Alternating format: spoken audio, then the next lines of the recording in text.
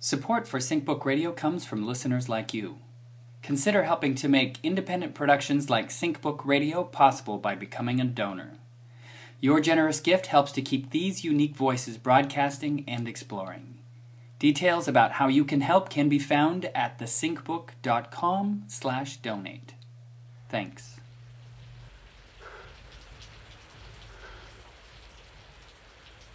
I've seen things you people wouldn't believe. Attack ships on fire off the shoulder of Orion.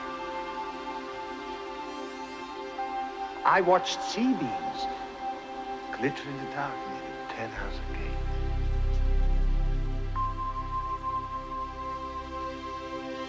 All those moments will be lost in time,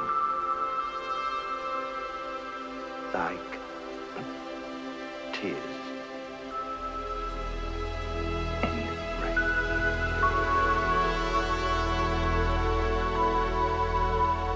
The spirit of our project is connection. We are connected, whether strangers or family. There are no boundaries anymore between countries or religions. The internet has changed all that. As we leave our tribalism, our fortress mentality behind, we realize that sharing is more natural than hoarding. Sharing information, sharing decisions, sharing responsibility. This is a human act. We all take some of the burden when there's someone in need. And the more people that put their shoulder to it, the lighter it becomes. Until what would have crushed one of us is almost nothing for all of us. He's so charming and so distant at the same time. Like he's present with me here in this place and also diffused over 10,000 wires, all digitized, escaped into the world. I kind of want to make dirty sex with him all over the place. Fast sex. Urgent, the kind you can't wait to rip open. The kind of sex that puts a baby in you. Baby sex, bells ringing and angels swooping around. And then I'll have a baby, me and Billy. It's like I already know it. Billy's like a comet I can grab onto. Like a hot air balloon with space in the basket. He's got corners I can hide in, where I don't have to say a word. Hello and good morning. I am William Morgan, just home from vacation, and you are listening to 42 Minutes, a production of SyncBook Radio and thesyncbook.com, a weekly conversation with interesting artists and thinkers of our day. You can find us online at 42minutes.com, and you can reach us by sending a message to mail at 42minutes.com. You can also follow our tweets at Sync42 and at SyncBook. Today is the 1st of July, and this is episode number 143. Welcome to Launch Day. Thank you. Today on the program, we're sharing 42 Minutes with Lydia Netzer, author of the New York Times notable book from 2012, Shine, Shine, Shine. This past June, she released a digital novella considering the new internet normal called Everybody's Baby. Yet today, we are helping her launch her latest novel, How to Tell Toledo from the Night Sky, published by St. Martin's Press. Entertainment Weekly calls it a lovely summer valentine, and Booklist pronounces it fabulous in a starred review. Black holes, lucid dreams, scheming mothers, and star-crossed lovers collide on the sparkling shores of Lake Erie. Available now. More information about the book and her work can be found on her website at lydianetzer.com. It really is a treat to have her today on launch day, and we welcome her. Hi, Lydia. How are you doing? Hi. Thank you for having me. I'm very well. Thanks. You bet. Thank you. Last week, I asked Elena Graydon a series of diagnostic questions to find out if she was infected with the word flu. Okay. Today, I hear that you have this new app called Greater Than by Billy Bream. Right. Perhaps we should ask the whole internet those same questions. Okay. Well, I actually don't have that app. I made it up in my brain, but I don't have the skills to bring it to life. I tried to get my husband to do it, but he was busy with his silly job, you know. Well, what is the app that Billy Bream, a character in your novella Everybody's Baby, invented? Well, Billy is a big believer in crowdsourcing and the hive brain, and the interconnectedness of everyone's ideas. And so he created this app called Greater Than, where just two things show up on your screen and you swipe right or left depending on which one you think is better. So you can use it to present choices, or you can use it to just sit and judge, choice after choice after choice. And you could use it in a practical way, like you could say, hey, which is better, this restaurant or that restaurant, or this hotel chain or that hotel chain. Or you could, make it more philosophical and say, which is better, Kant or Kierkegaard, or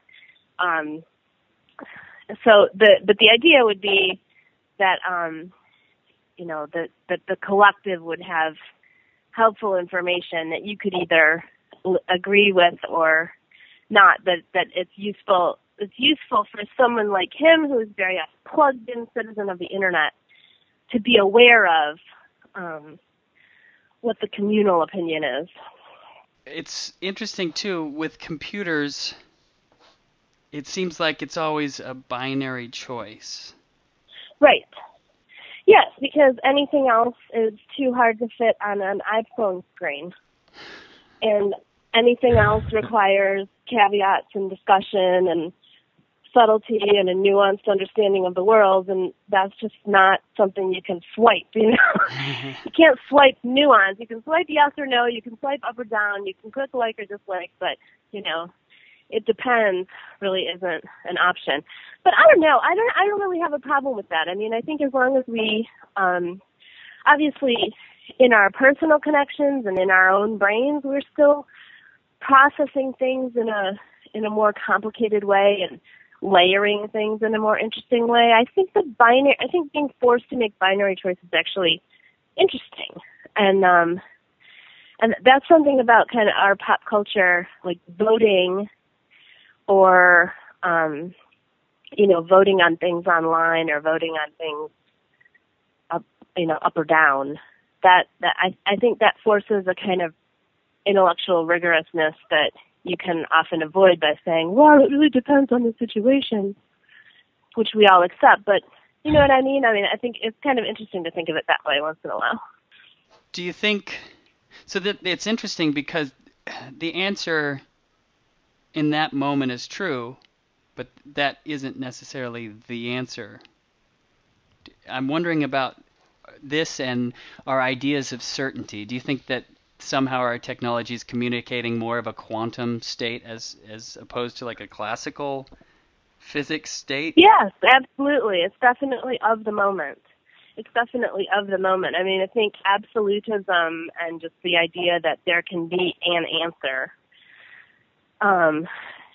is something we can't really relate to anymore. Just like, you can get many different versions of a story. You can get many different reports of an event. There's our idea of truth, I think. Our idea of truth, I think, has exploded, and our idea of opinion is right behind. I mean, it's not one thing forever. There's no more stone tablets. It's constantly in flux, and having those moment by moment. I'm thinking of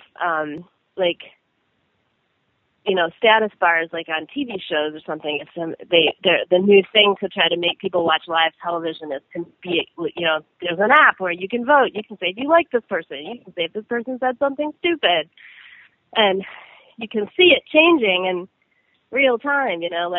Is Pablo evil or good? Click left for evil, click right for good. If you can get it all the way to the left, then Pablo will fall into a pit of fire.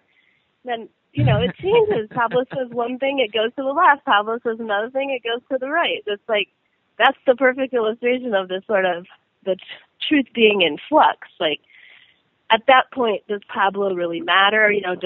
Does Pablo have an essence? No. Pablo is only a graph representing our opinions of Pablo. But it also communicates our desire to participate, it seems like, with the narratives that we're all weaving at the same time. Yes, and I think that's what my character Billy really loves about the internet and all of the media that he's kind of, he's an early adopter of every new thing. And he loves that sense of being engaged, not waiting to be told something, but, making that opinion happen and being so connected. Being connected and engaged, which is funny because, you see,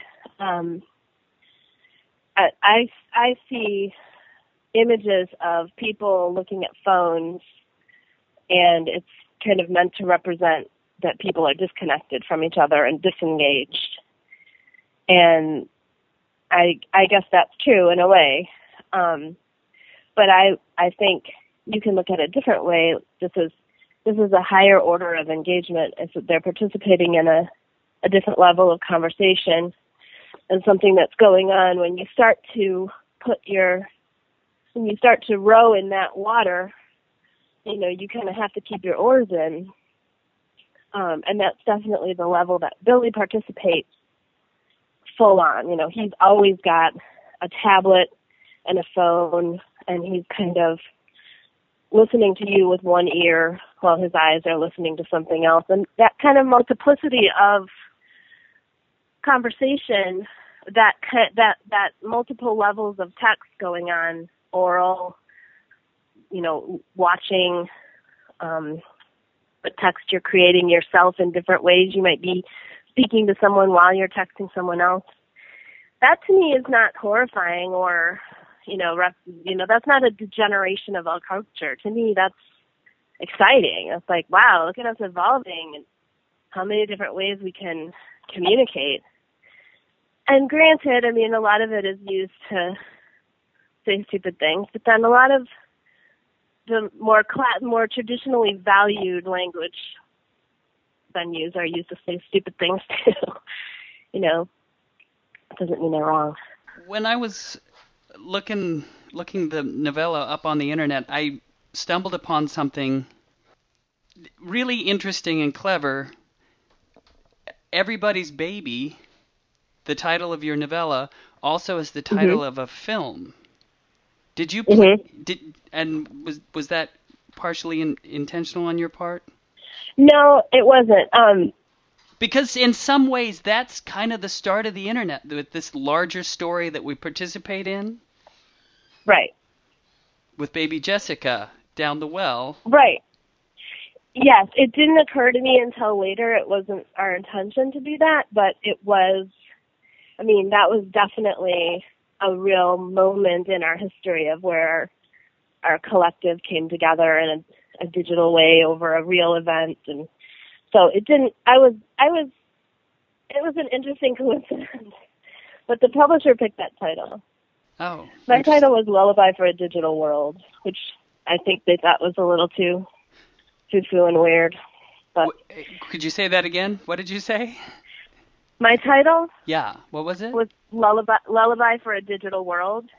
Oh. And that ended up being the title of the documentary that Johnny Fan made of the birth and everything, when he was documenting this crowdsourcing baby.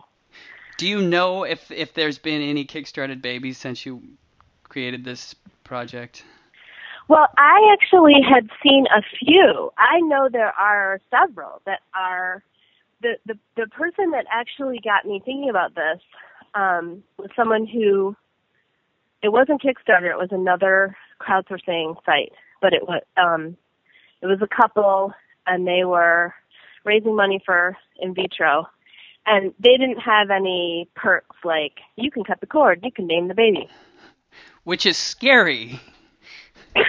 Well, but I was thinking when I saw that site, and somebody had passed it to me like, oh, haha, look at this. And I saw it, and I was like, well, what do I get? If I fund your game, I'm going to get a beta, password. If I fund your movie, I'm going to get my name in the credits. So what do I get if I fund your baby? Is it going to, come and cut my lawn? Do I get to, own its ankle or something? What are you selling here? Just you guys having a baby? I don't care about that. So I thought, what would it be? what would it look like if people actually offered perks and stuff, and that's where my book came from. But yes, people crowdsource their adoption, people crowdsource their IVF, all kinds of things. An interesting little echo I found also too was this Jenna. Part of her backstory is her own relationship to her mother and how she's going to be different. But she does a line eventually when she has her baby. She says, "I will never let her go," and that just kind of had this echo with that book, Never Let Me Go, which is also about cutting edge technology and the future and interfacing in a human way with a society that is really on the frontier of becoming something else. Sure. Did you? Yeah, that was totally intentional. I don't know. I've read that novel. I don't know. There may have been. I often do kind of include little references in my books, and so that. But then again, it might have been Depeche Mode, so I can't say.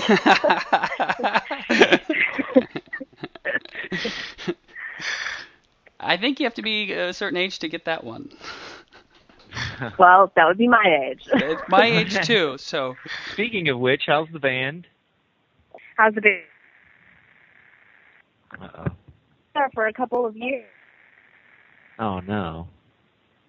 Singer and bass player moved to Florida, so we are no longer a band. Aww. And both of our kids, we started out. My son plays the violin, and I had another homeschooling mom friend whose daughter was a vocalist. And we started out the band as a way to kind of connect with our kids on a different practice and saying, "That's sharp," or "You're going too fast." So just letting them kind of cut loose, like letting them improv, letting them create their own stuff, and level outside,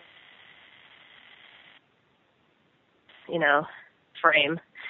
So it was awesome. It was really fun, and we did some recording, we did some live shows, and then they moved, and it was very sad. And then now our kids are 14. We started a band when the kids were 10. Our kids are now 14. I don't know if they would really want to be in a band with their moms anymore. Not quite as cool as it used to be. And without them, we're nothing, because they were the most talented part of the band. So it was fun, though. The track that ends up on the audio version of Shine, Shine, Shine, there's a couple songs, but yes. The violin riff, that's your son, then? Yeah. That's my son. When he was 10, he has an electric violin, and he wrote his own part, and the vocalist is her name is Lorelai. I think your capsule is moving towards the dark side of the moon. We keep phasing in and out on your audio. Oh, okay. Sorry. And with that, maybe we should talk about robots and autism, because it seems like a natural step to go from this internet connectivity. So in the book Shine, Shine, Shine, you explore robots and autism. Do you think which one is the kind of leading that? It's like the chicken and egg question. Do you think the internet is causing us to be more autistic, or is it just these two things are happening simultaneously? Well, I don't know. I think this is one of those things where I hope I live forever so I get to find out what happens with all of this, because I'm so curious. It seems very clear to me that a person with autistic symptoms is well prepared for the online environment, for a coding environment, for the scripted and literally coded way that computers interact with each other. And also for space travel. It's funny to me, like how people try to kind of draw the line between, well, normal people and autistic people, and this is autistic and this is not autistic. Like, if you're autistic, you don't make facial expressions or whatever. But then they'll sit down and write an email and write LOL, exclamation point, exclamation point. Meanwhile, their face is like completely blank. Like, you actually just expressed emotion without a facial expression. You created a script, you created a code to represent your emotion, without actually, bursting with pleasure all over your face. So, I don't know. I think it's something that's emerging. There's so many different opinions. I hate to say, like, I know it's evolution. This is our digital mind emerging. But I certainly see. Are you sure it's not involution, like entropy, or have you given that any thought? I don't know. Tell me what that is. Well, involution is like when something gets older, how its organs shrink, and it's like the opposite of evolution. It's just this thought that I've had a lot lately. I was just introduced to the word as an opposite to evolution, and I've thought a lot about it lately, and I was just wondering.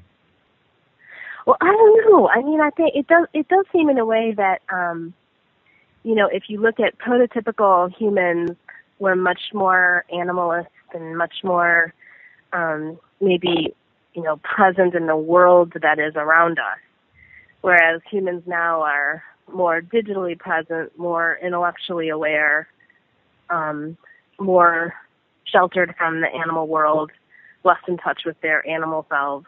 So in that way, I guess, you could look at it as a step inward, but I would still say that was a step forward. I don't know. I'm always excited by science and change and progress, and everything that we do, I think, is taking us toward the next exciting thing. And I'm optimistic about it. I'm optimistic about autism, weirdly. There are a lot of positives that go along with it that I think will become an amazing resource for the world. And then with that, maybe, what are your thoughts about fate and agency? And now I'm thinking in terms of your newest book. Right. Well, my new book is How to Tell Toledo from the Night Sky. And the way I have it set up, these two astronomers meet and fall in love, only to find out that their mothers knew each other as children, planned for them to be soulmates, and then orchestrated their meeting. So the novel really does pit fate against science, belief against planning, and kind of questions this idea of what is true love. What is love at first sight? Is that even a thing? Stupid. And is it? Or is it something you... Well... I've been really antsy because this is just such an interesting idea to me. The idea that you can walk into a room, see someone, and know, yes, this is the person. Well, unfortunately, I would like to, as a scientifically minded person who likes math and order, I would like to say that I don't believe in true love, but it happened to me. I met my husband on a sidewalk, and I knew almost immediately. I mean, I will say I knew immediately that I was going to marry him. Like the first time I saw him, I knew I was done. I was going to marry that guy, and we got married really fast. We've been married for 17 years. So I knew right away. And I guess part of what made me write this book and part of why I question it so much is that my rational mind tells me, you think that's what happened, but that's not actually what happened. Like, you selected him on some level. There was reason involved here. You selected this man to meet. It wasn't just like you were randomly walking down the sidewalk. I did want to meet him. I knew of him. And so, there must have been a scheme here. There must have been, your brain was engaged. It wasn't just some throbbing cartoon heart popping out of your eyes and, rainbows shooting across the sky. So, I mean, this book is part of, I guess, like, questioning that for me. Like, am I completely stupid? Like, could this really happen? And it's what the characters have to deal with. In the book, I have the male lead he's the dreamer, the believer. He believes in true love. He has visitations from gods. He believes in astrology, and even though he's an astrophysicist, but he still visits astrologers. And in the book, Toledo is like this weird mix of, on the one hand, there's the Toledo Institute of Astronomy, which is this highly esteemed center of math and philosophy and for the world. And then on the other hand, it's kind of out in the swamps around Toledo, there's this burgeoning strangeness of witches and astrologers. And so he's the believer. And then Irene, the female character, is more the pragmatist. Kind of a twist on the usual gender roles, I guess, where the tucked up guy meets the kooky girl that changes his world. But so she has a harder time. Would you say that you're more of the left brain rationalist? I would like to be. I aspire to be. That. But I think honestly, in this book, it's me separating out two parts of myself into male and female, and then letting them try to figure it out.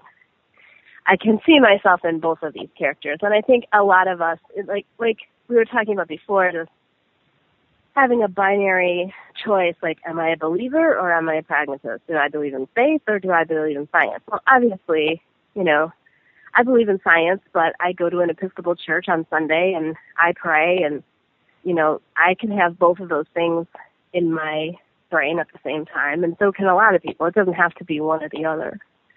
But for the purposes of a book, it's interesting to separate it out into two different characters and kind of let them battle it out.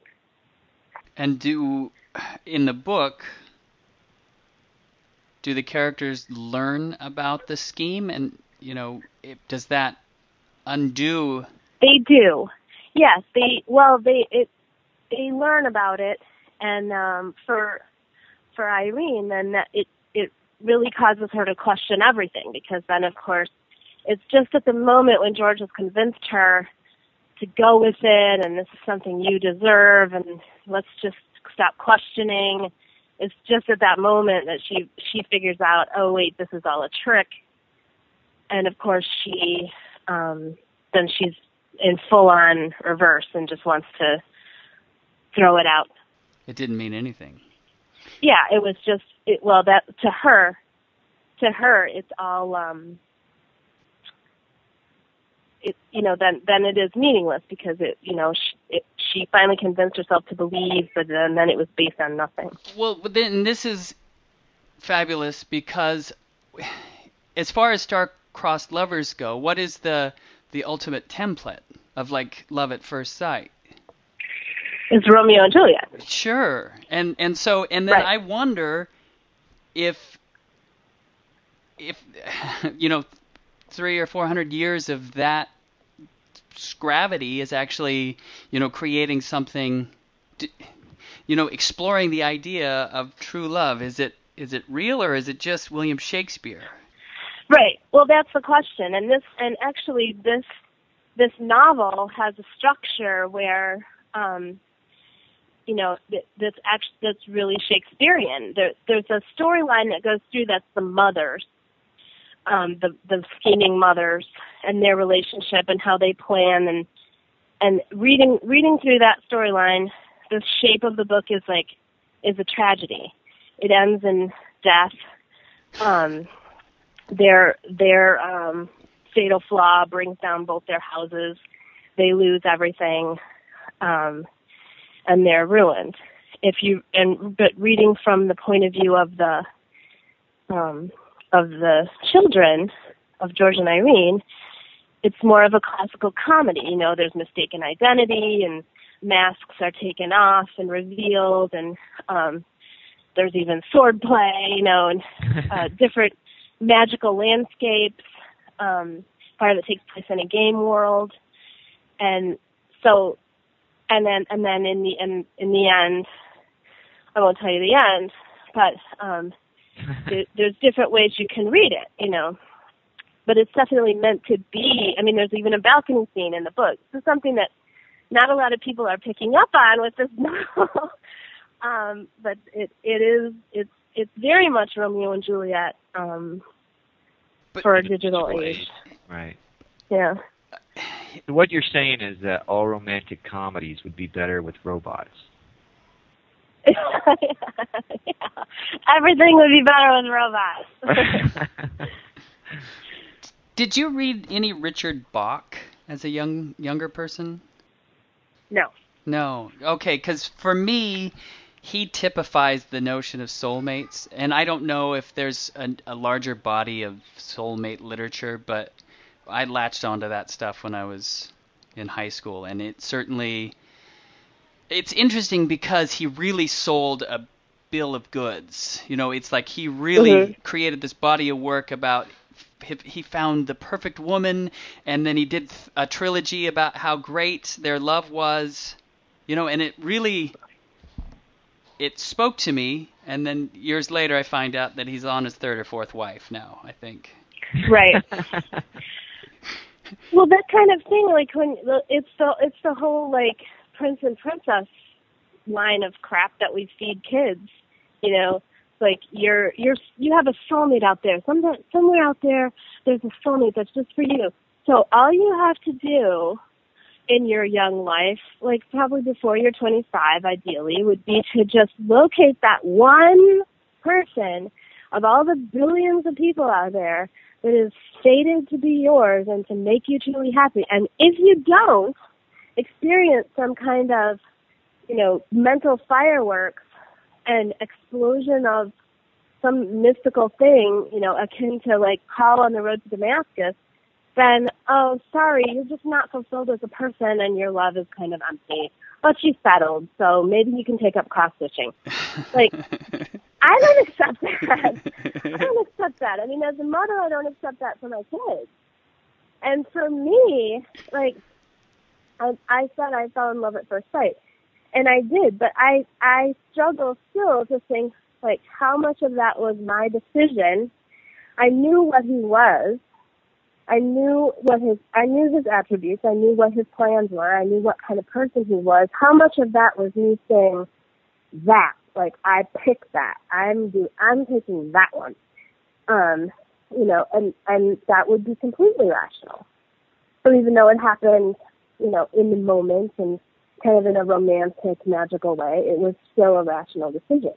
I'm not going to tell my kids, like, well, you should just do absolutely nothing and wait for a brick to fall out of the sky and hit you on the head and say, I'm your soulmate.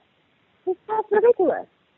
And I think it's really damaging. I think it's damaging to marriages, too, because once you get married and things are more difficult than they're supposed to be, and you're wondering why, you know, the rainbow is fading, and it's just not that way. You know, it's not like that. Which makes me, kind of prompts me to want to talk about the characters that populate your worlds. And so maybe recently Terry Gross had David O. Russell on, and she was kind of saying, oh, your characters are so operatic. You know, they're these big, loud, real human things. And I get the same impression that your books are filled with people that it makes me feel good about my own house. They're authentic, but they definitely, you know, they're there, warts and all. Yeah. So those are the kind of people that interest me. I'm not interested in writing perfect people and perfect stories. I'm interested in weirdos and people that are off balance, people that are dealing with, you know, one leg shorter than the other, in whatever metaphorical way. And those are the people I like. The new book has some real bazonkers characters in it. There's Kate Oakenshield, who is a mathematician, brilliant mathematician whose father raised her he raised her on this kind of isolated state where she only listened to bird songs.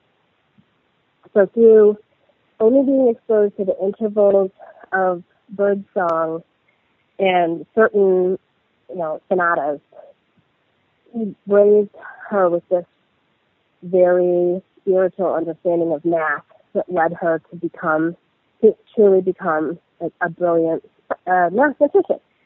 So she's there, and she kind of sings everything and still tweets and warbles or whatever. and then the other one that's odd is Delion. Delion is an immortal on a role-playing game. So his name is Delion, Archmage of the Underdark, and his avatar is part water buffalo, and he sort of straddles the real world and the game world with his. I was playing with this idea.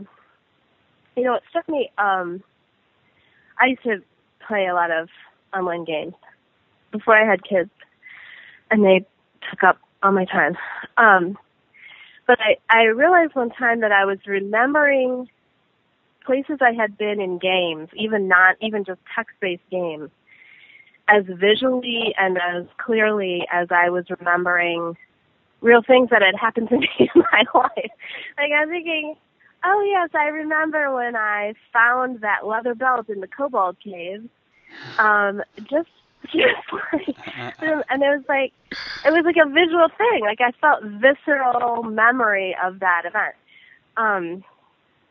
And that just struck me. Like, I'm remembering this game world like I remember dreams I've had. And I'm remembering dreams like I remember real events.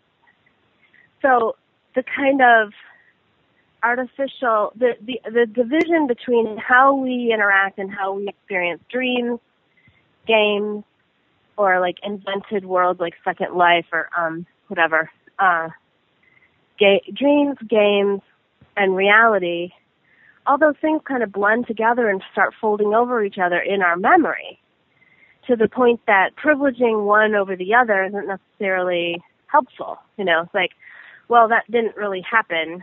Well, why didn't it really happen? Did anything just really happen? Something that happened 20 years ago in a cave, in a game, or in a dream, or in reality, I might not remember them any better, And it's always been interesting to me why people would say, like, well, I don't read dream sequences in novels, because it didn't really happen. It's like, well, neither did the book. Yeah. And you're reading a novel, which also didn't happen. Right. Like, we're going to take this paragraph, and this is some made-up nonsense. But the rest of this book is completely real. So that's kind of how I got interested in writing about these, I guess, larger-than-life characters and populating them into this larger-than-life Toledo. The Toledo in my book is kind of operatic in a way. There's secret nightclubs for astronomers, and there's star-watching boat tours on the Maumee River.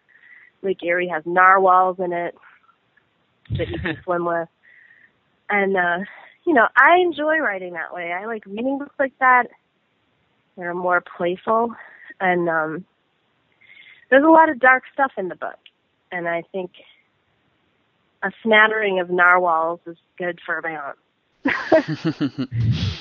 Well, it definitely sounds like we're moving in the direction of what the true nature of reality is. Like, what is... Okay. Yeah. And so where does...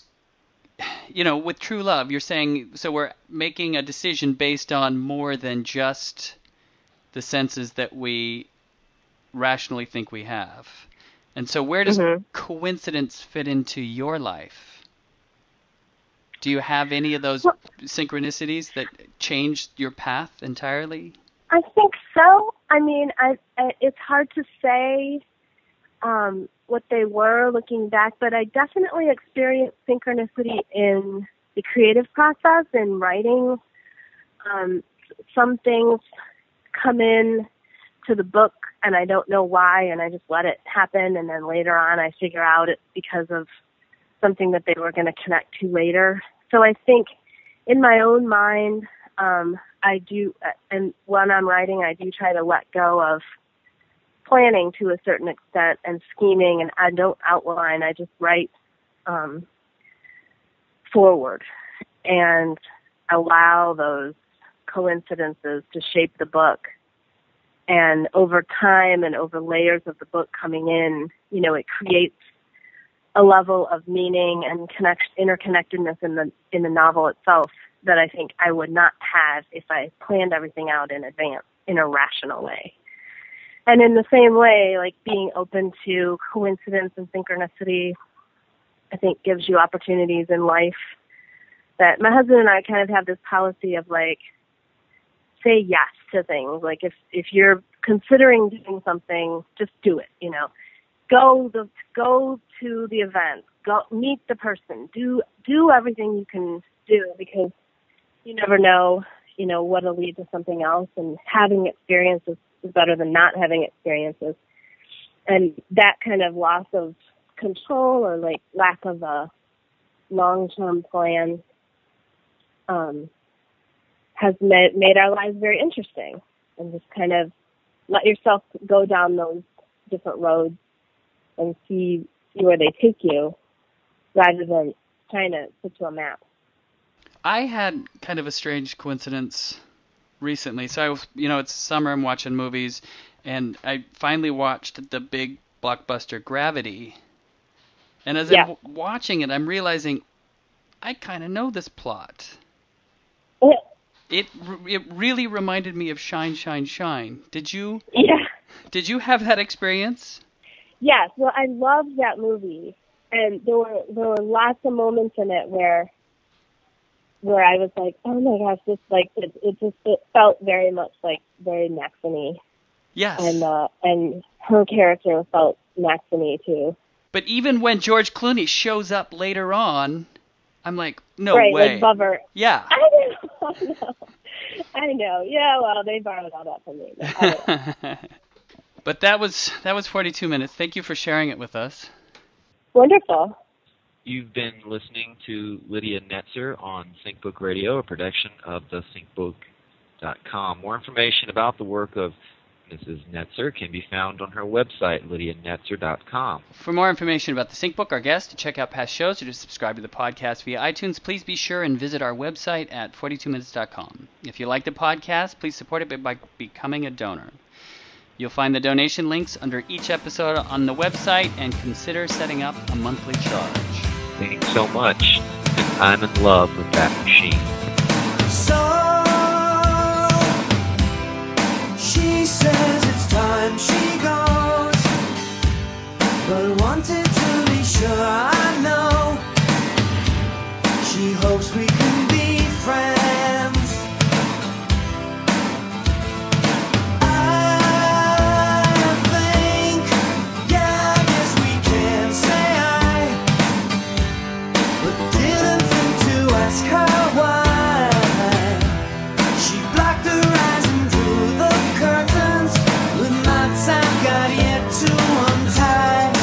What if I were Romeo in black jeans?